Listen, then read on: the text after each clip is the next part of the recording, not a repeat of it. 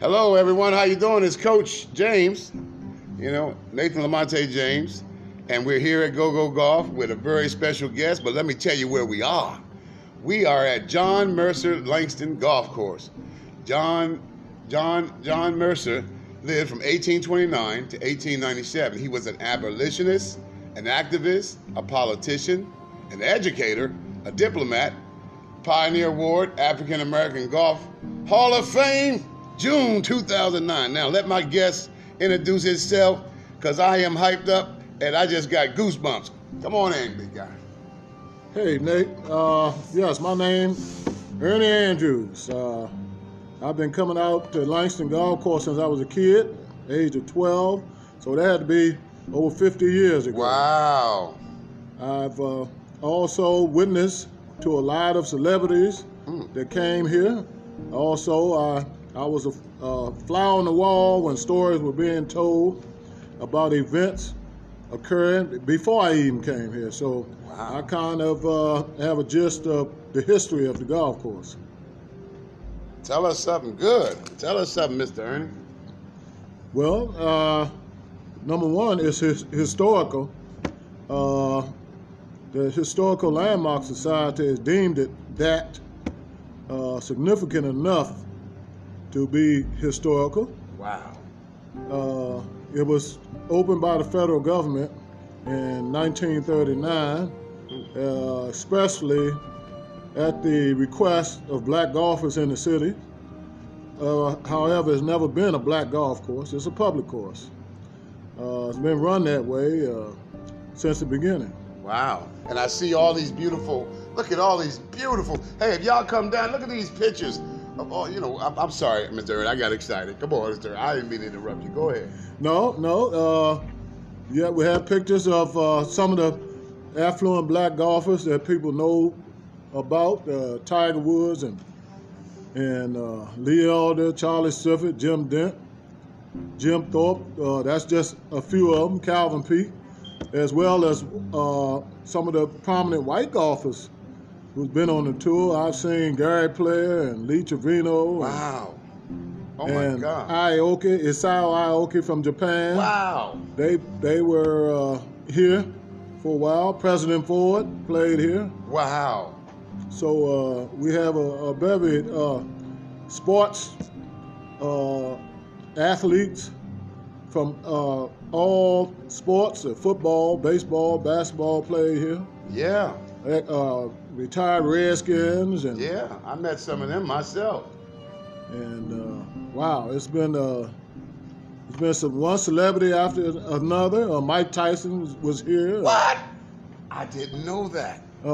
Sure, he visited us one day on a whim. Wow. And stayed for 2 hours and signed autographs and oh my God. Pictures for kids that coming out of school.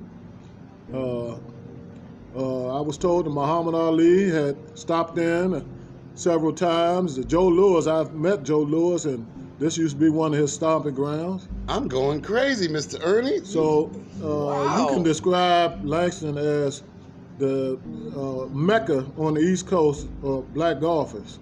That's during the days when we were kind of like segregated. And so everybody went to the same place. Entertainers, Billy Eckstine, Ella Fitzgerald. Wow, this place has a lot of history.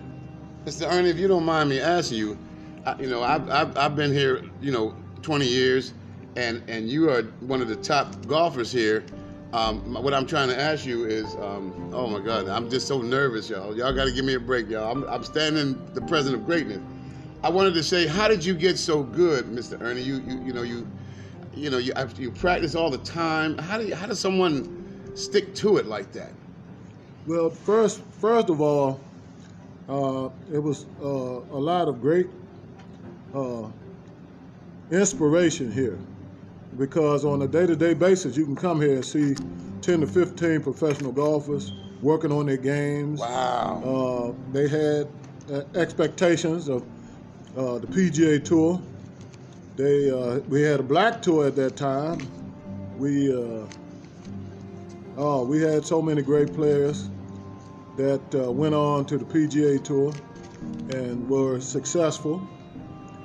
So this has been a great hub for black professional golf, as well as a place where there was a lot of knowledge about golf, and this is where you came to gain some of that knowledge. Okay, now I got a personal question. Mr. Ernie, I just wanted to always know this. Why did you help me so much when I first came here? I was stumbling, bumbling, falling around. You fixed my clubs. You did. You helped me. Why did you do that for me? Well, first of all, that's part of the persona of Langston. Okay. Anybody who's interested in playing golf, we have the knowledge. Especially in the black community, we've had people come from all over the country to come here just to learn the aspects of golf. I didn't know that. I did not know that. The reason why I helped you, because you seem very enthusiastic about the game, and that's always a plus for anybody, instructor, who is going to share his information with somebody. Make sure they're motivated. Did you ever see one of my TV shows for Golf Love? I briefly saw one. Got to say that I should have seen more, but I'll give you the whole set, no problem. Okay, great. But the one you saw, was it thumbs down, thumbs in the middle? It was thumbs up, hey. as your normal enthusiastic self explaining to people. I don't know whether they retained the information. They was just so mesmerized by your own enthusiasm about the game. That is one of the greatest compliments I ever received in my life. Wow. Mr. Ernie, we can go on for days if you want to, or we can end this and give you your oh Lord, I'm so nervous talking to you. Your check for your charity.